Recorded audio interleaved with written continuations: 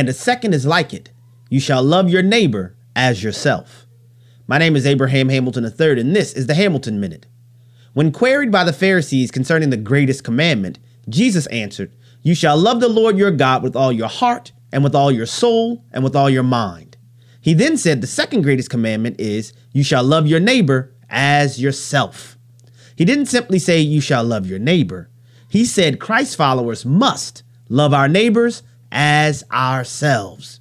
Christian duty requires us to employ discernment and active empathy. We worship our Lord when we put ourselves in one another's shoes as we do life together and resolve misunderstandings. Listen each weekday from 5 to 6 p.m. Central for the Hamilton Corner, or visit the podcast page at afr.net for more from Abraham Hamilton III, Public Policy Analyst for the American Family Association.